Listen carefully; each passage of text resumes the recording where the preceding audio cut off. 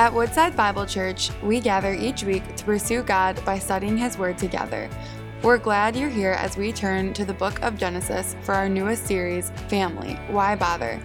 In the pages of Genesis, we'll discover all kinds of hurting relationships that prove families have been dysfunctional from the very beginning. Join us as we uncover the only one who can renew and restore our broken families.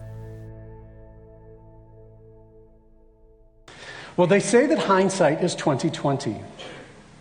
Can you agree with that? Are there instances in your life that you look back and say, oh, that makes sense now? 10 years ago, is that me? Nope. 10 years ago, if I need to do something different, Todd, just wave at me. I was living in Ohio with Allie. We were living there together. Easy now. We were in my first house, which I would call cozy and quirky. It was a 1900 house. Anybody had an old house? Money pit? Barrett, seriously. It was great. It was great for me as a single guy. It was great for us as a young married couple, but we knew that it was time for us to start looking for something else as we also looked for a family. To build a family. And so we started that process, and we found this amazing house from this lovely older couple that was looking to downsize. And this was it was outside of town a little bit. It had some acreage. It had beautiful trees, the landscaping, which I love to do. I mean, there was just so much great opportunity and potential. And the inside was ready to be moved in, but it needed some work, which we like to put in the labor to make it look like our style. And so we were so excited about this. And we went on vacation with my family. So we were out east on vacation. And I got a call while on vacation. And as I recall, it was about 3 days before closing. And the people who had agreed we were under contract to buy our house backed out. And all of a sudden, I'll keep a long story short, everything fell apart. We lost the house that we really, really wanted. We had no buyer for our own house, and we were stuck because we couldn't afford to buy this bigger house until we had sold this other one. And it was really devastating to us, really, really frustrating, because we had spent a lot of time finding a buyer for our house. We did buy owner.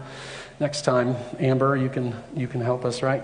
And I'm so thankful that we lost the house, because little did we know that just a few days after that, we would find out that the chemo that Allie had been undergoing had started to be effective, and then it wasn't effective. And so there was a whole new course of treatment that we would have to enter into, which took 6 to 9 months and drastically changed our lives. And the truth is, we wouldn't have had the physical, mental, emotional reserve for that bigger house that needed all this upkeep if we had gone through with it.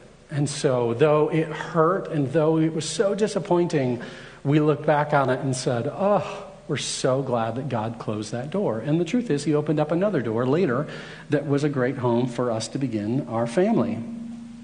What seems sometimes so terrible and chaotic in our lives, sometimes we can look back and say, it was actually really good.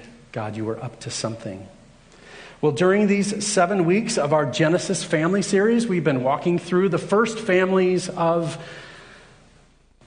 everything, civilization, right? I mean, so it's beginning with Adam and Eve, and then moving toward some of the different characters that we've seen in this very true story. We see Abraham and then his family. And so we've been very much aware that you don't have to have your act together for God to use you, because these people were a hot mess, and yet God still, in His sovereign grace, worked despite tragedy and chaos to do something good.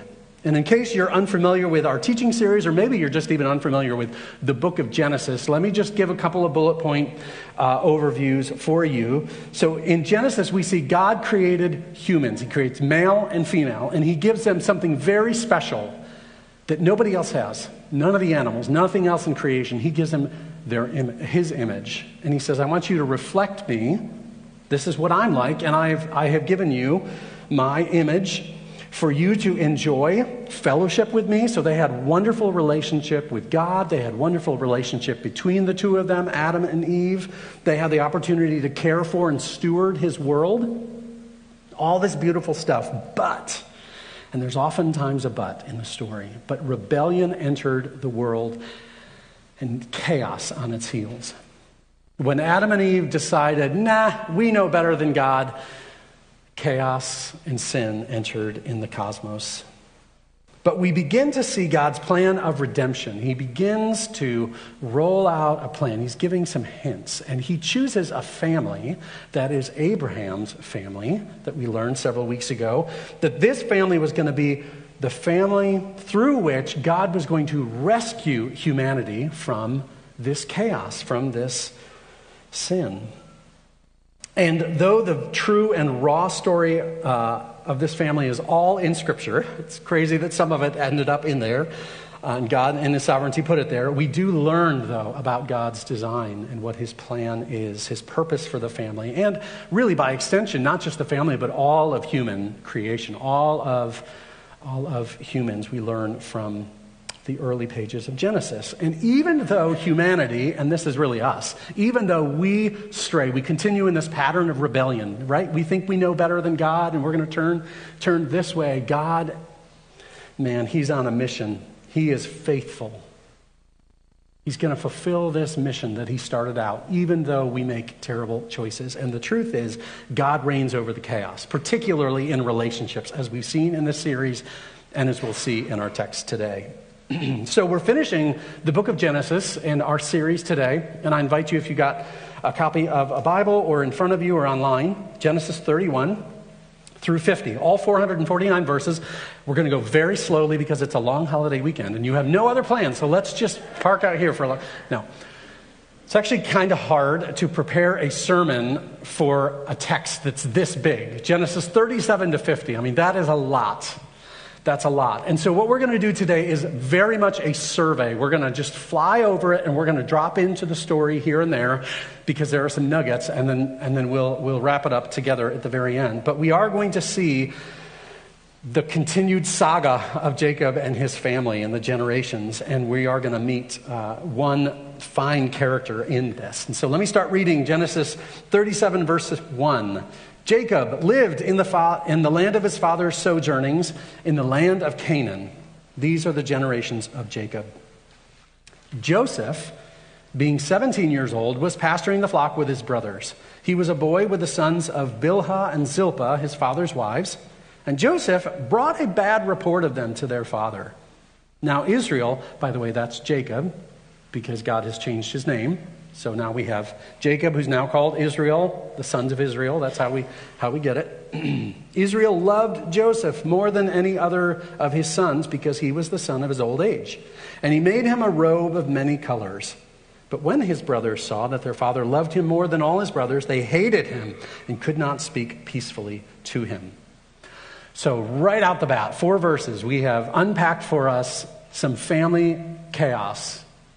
The dysfunction continues in this narrative. And so can you see that in these verses? I'm going to call out just a handful of them, of the dysfunction. So first of all, we see favoritism in here. Now let me give a little bit of background because it talks about different people and Jacob loving sons more than others. And so Jacob had 2 wives and 2 concubines.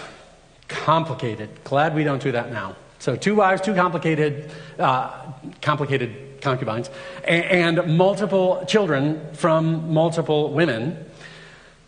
But Rachel was Jacob's favorite wife, and Rachel was barren for many, many years until God finally opened up her womb, and she was able to conceive and bear the first son, Joseph, and then his brother, Benjamin. And by this point, Jacob's an old man. And so when the text says that Joseph was the child of his old age, it's because it's his favorite wife, and it's the first son that she bore. And so there was favoritism because of his position and who his mom was. And then there's favoritism and honor with Joseph because of this special fancy frock, this colorful robe that his dad gives him that nobody else, that just came to me, fancy frock. We don't usually wear frocks, but does it really matter if he got this special robe, right? It's colorful, I'm sure it was nice. Does it really matter? Is it just a robe?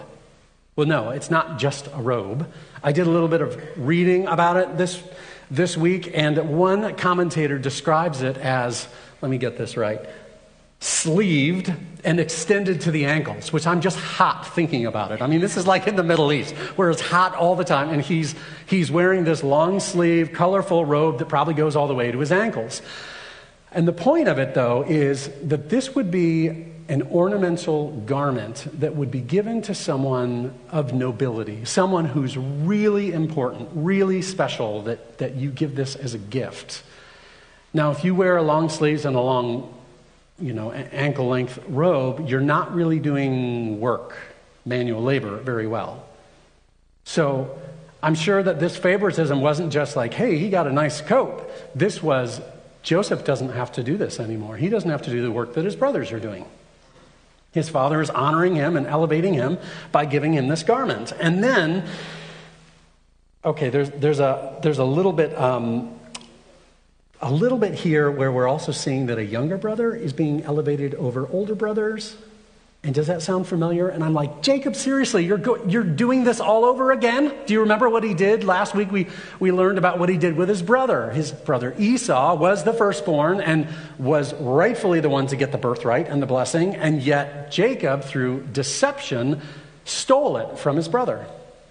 He got it. And so now he's again perpetuating this same thing where he's elevating a younger over the older.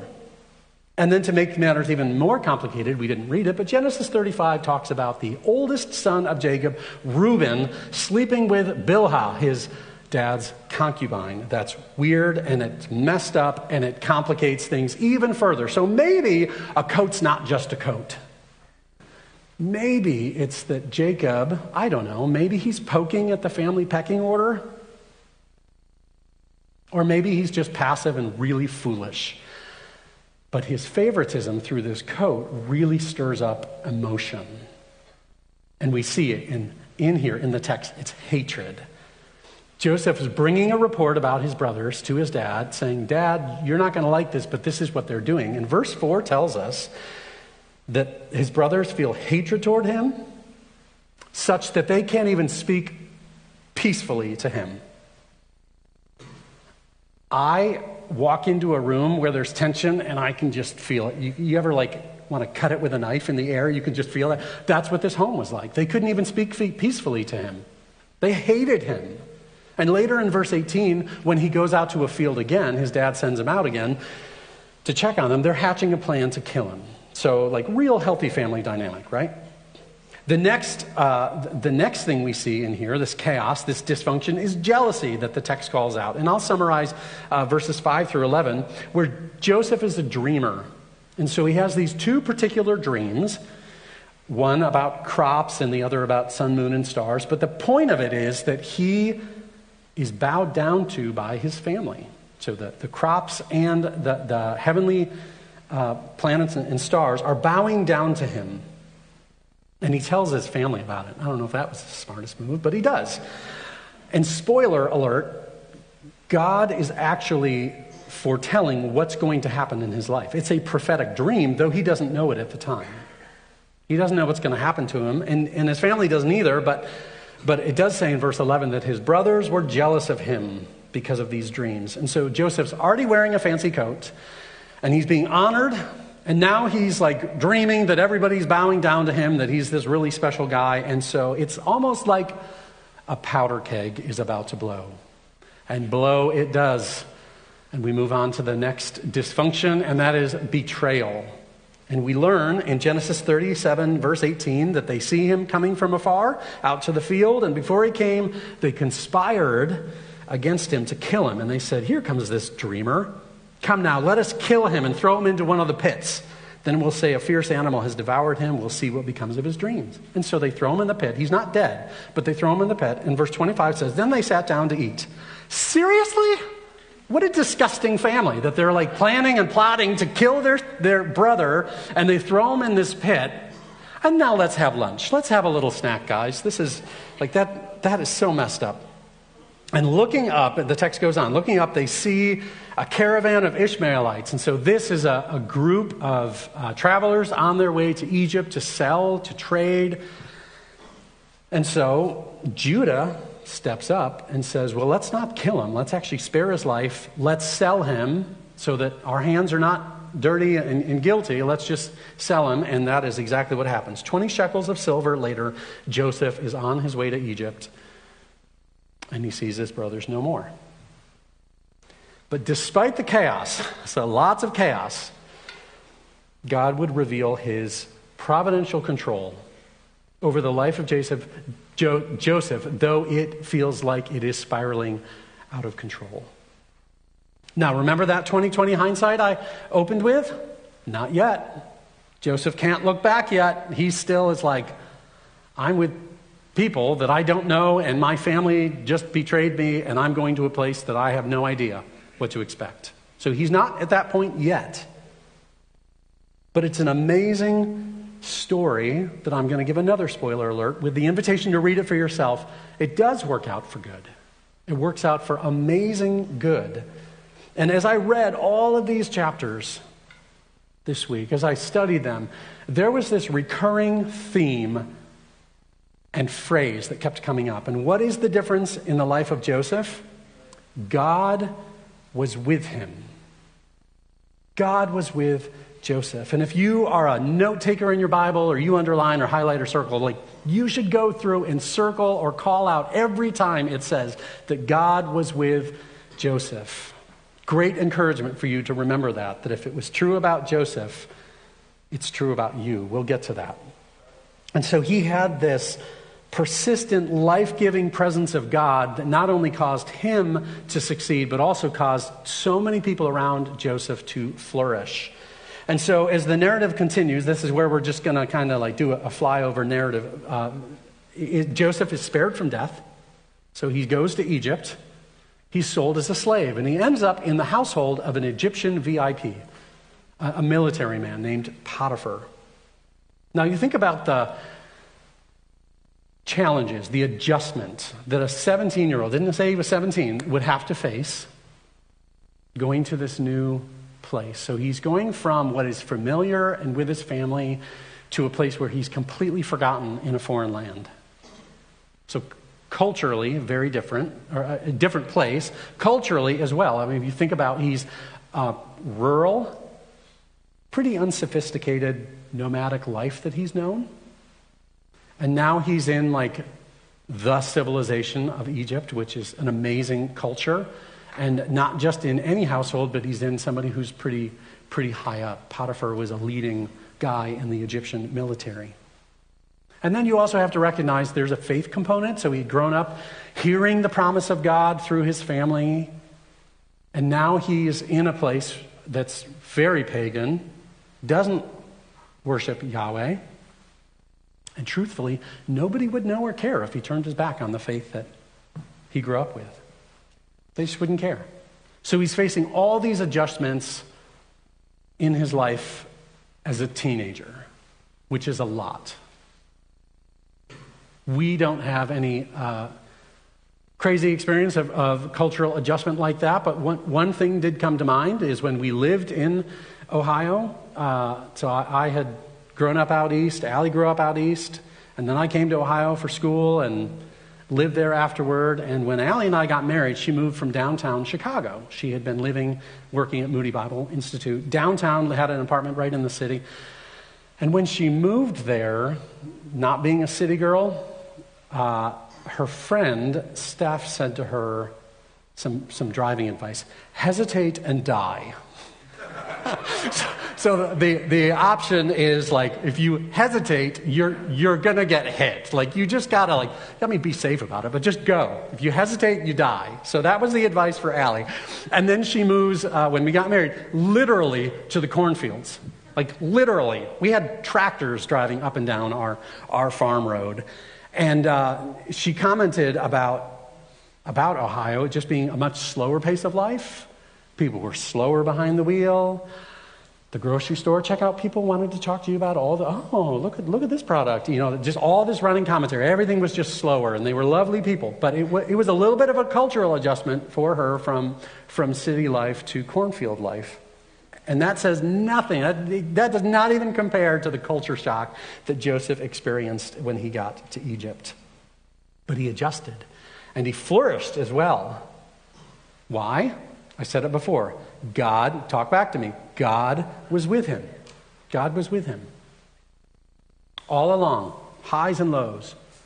And Joseph has long been one of my favorite characters in Scripture because of how he faced adversity, how he responded to the challenges and the trials of his life. There are a few things I just want to call out that I love about Joseph. His integrity. He was a really good worker, and everything he did flourished. God was with him. It says in Genesis 39:3, his master, that's Potiphar, saw the Lord was with him, and the Lord caused all that he did to succeed in his hands. And because he's so good, he's given more responsibility. So he shows integrity, he gets more responsibility. Potiphar put him in charge of everything. And again, it says, the Lord was with him. The Lord blessed the Egyptian's house for Joseph's sake. The Lord was on all that he had. And then there's an interesting verse, Genesis 39:6, that says, now Joseph was handsome in form and appearance.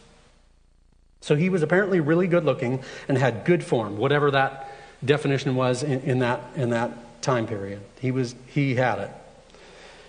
And when presented an invitation from Potiphar's wife, maybe she had her eye on him for a while, and she invited, hey, let's sleep together. Come on. And he said, no, I don't want to dishonor my master or my God. So he has integrity not only in his work and in increased responsibility, but also in his resistance to temptation.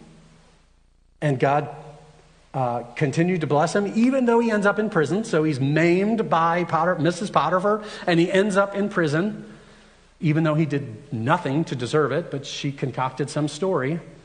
He ends up in prison. And you know what happens in prison?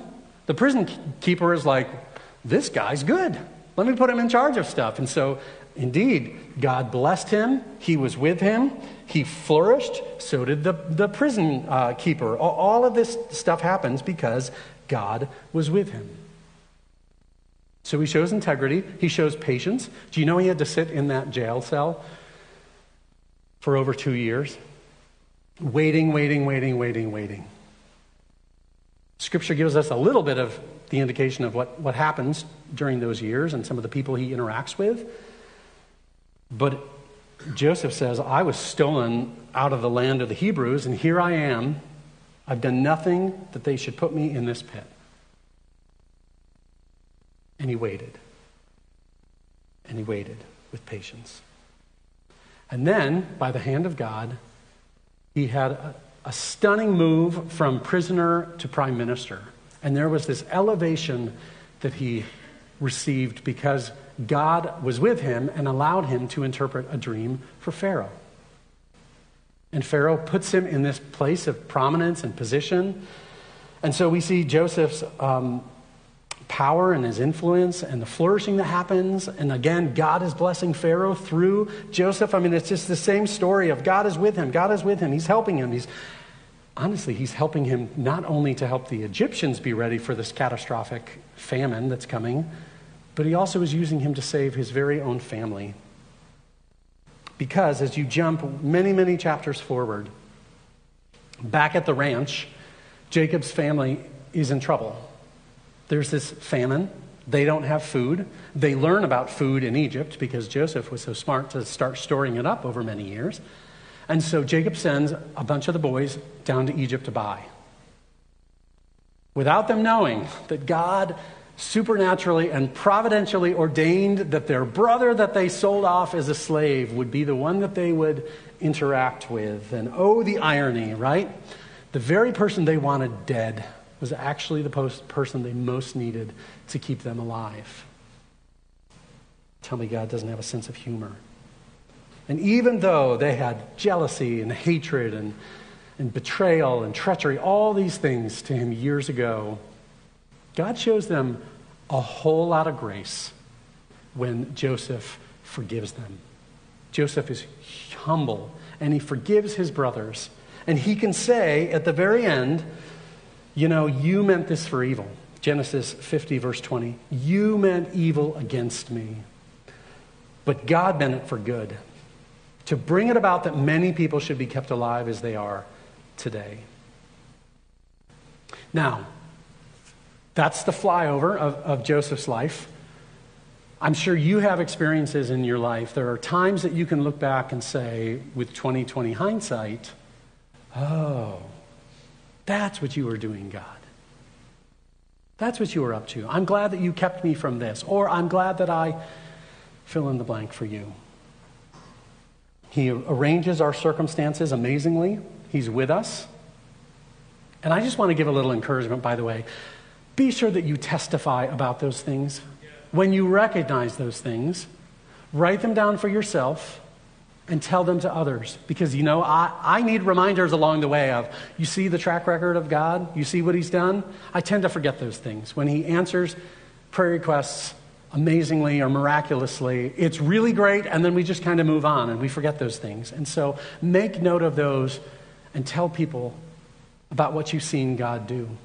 It will encourage you and it will encourage them. But it's not just 20/20 hindsight that I really want to park at. I want to actually call our attention to the reality of our 20/20 spiritual foresight. So there's good in looking backward and seeing God's faithfulness. But I want to call our attention through the life of Joseph to the reality that we should look forward and understand with clarity what God is doing. Because Scripture is clear that God's goal is to change us and to make us more like Christ. Christ's redeeming work is the goal of our good Father, and he uses all sorts of things to do that. We're reminded in Scripture in 2 Corinthians 3:18 that we're being transformed, Paul writes, into the same image from one degree of glory to another. So it's not just like a magical thing that happens all at once, but it's one degree of glory. It's one step. It's one change, little bit at a time, that we change to become more like Jesus. Paul writes in Romans 8:29 that, remember, this is those he foreknew and he predestined. The goal is to be conformed to the image of his Son. And he goes later on to say in Romans that we're not to be conformed to the world.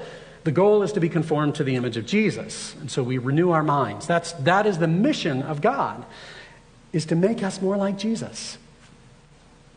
And so we see elements, as we look at the life of Joseph, we see elements of God's redeeming work in his life. He elevates him so that he's in a position to save not only many people in Egypt, but he's in a position to preserve and to save God's family, the one through whom the blessing would come. That they don't die of a famine because Joseph is there. God redeems that. He redeems it even through his kids, his family. Do you know that Joseph was given a wife when he became prime minister, and he had 2 sons with her that we're told about? And he chose Hebrew names for these 2 boys, and his firstborn was named Manasseh. And the Hebrew root of the word Manasseh is to forget. And Joseph goes on to say, it's so beautiful that God redeems his story. He says, God made me forget all my hardship and all my father's house. What a dark spot in the history, the story of Joseph. He is loved by his father. He loved his father, and yet he was betrayed, and he was forgotten, left for dead. And for him to be able to say, okay, I've forgotten all the hardship. And then his second-born son, Ephraim, the root of that in Hebrew is fruitful. And so not only did God give him a son to help him forget, but Joseph was twice blessed in a place that was such a place of affliction and hardship. God redeemed his story even through his kids. And later he restores him in relationship to his family, definitely with his brothers. There's forgiveness, there's reconciliation there, but he gets to be with his dad again before his dad dies, and they spend years together. And, the other way that God redeems the life of Joseph is that his chosen people are brought to Egypt, and they are just lavished by Pharaoh. They're given the best land. Pharaoh says, like, you don't even have to bring your stuff, whatever you need. It's here. God redeemed such hardship and difficulty in the life of Joseph by caring for him and his special people. And you know, friends, God has a track record of restoring and renewing and redeeming our lives by the power of the cross and the work that he's up to in our life. A few nights ago, Allie and I were on a FaceTime call with a friend who's been walking through some real difficulty. And we've been with her in it for a couple years. And we were praising God because of some of the things that have happened. And so she was giving us an update. And I told her about my sermon preparation. And she reminded me, she told me about this a couple years ago. She's kind of an artist as a hobby. And she reminded me of this Japanese art form that's called kintsugi. And the art of kintsugi, I'll put a couple pictures up there, is this fixing broken pottery with gold. And so if you have broken pottery, you could take a clear adhesive, swipe it, and piece it all together. But in Japan, many, many, many centuries ago, they came up with this where it's an adhesive that is speckled with gold dust or precious metal dust. And so what you see here is actually a distinct piece that I think is even more beautiful than the original. They didn't, thankfully, throw out this pottery. They pieced it back together and they made it into a work of art. And the lady, the article I was reading about this, she said that it celebrates each artifact's unique history by emphasizing its fractures and breaks instead of hiding or disguising them. And isn't that a picture of our life in Christ? Full of cracks, full of breaks and chaos. But God can piece things together in a beautiful way. Doesn't Paul write that we have this treasure in jars of clay so that the surpassing power of God, so that the surpassing power of God is not us, it's him. He's the one who pieces it all together in such a beautiful way. And you know, I think one of the reasons that I have always loved the life of Joseph so much is because it reminds me of one who is even greater. Let me compare them for you. Joseph went looking for his brothers in a field, and it led to his affliction and separation from his family. And like Joseph, Jesus came looking for people. He was a shepherd, so he came to the field. And he came to gather people under his care, to shepherd them, to care for them. And he too was afflicted and separated. Joseph experienced jealousy and hatred and treachery at the hands of his brothers. And like Joseph, Jesus experienced jealousy and hatred from his brothers. The Jewish leaders despised him. They conspired for him to die. Joseph noted that God had sent him to Egypt to preserve a remnant on the earth, to save people. And just like Joseph, Jesus was sent by God the Father to save people and to rescue those who were lost. Joseph suffered unjustly. He suffered for crimes that were not his. And like Joseph, Jesus, the perfect and holy one, suffered unjustly. And he was put to death for crimes that he did not commit. Our crimes. Joseph was elevated to a position of authority to bring goodness and salvation to people. And praise God, like Joseph, Jesus is also elevated to a position. He rose from the dead and is seated at the right hand of the Father on high. And he has all authority, and he brings salvation and goodness to all who call on his name. That is what we believe. That is the gospel. Joseph wept for his brothers when they came for him before him during the famine, and Jesus wept over those as well who did not come to him, but rejected him. Oh, Jerusalem, Jerusalem. He mourned for them. Joseph prepared a feast for his brothers despite their mistreatment of him. And Jesus, we see always at the table, gathering people around, even the Pharisees who would kill him. And Joseph revealed himself and extended grace to his guilty brothers. And like Joseph, Jesus has been revealed to us as the very fulfillment of the promise of the very, very messy and dysfunctional family of Abraham. But God used that family with all of its warts, all of its imperfections, all of its chaos. You trace the line down through. There's a whole bunch more twists and turns with some of the people in that family tree. But through Jesus, he welcomes people into fellowship again with God, which is what we just celebrated in song and in taking communion together. And so Jesus is the true and the better Joseph, the one who is with me and whom I've given my allegiance and my whole life, an invitation to say, please redeem the mess, the brokenness. And so as we finish our series today, we see with clarity, no family's too messy. You can put yourself on par with Abraham and his descendants. You're in pretty good company. God used them amazingly by his grace, and he reigns over them. He has providential control over his people.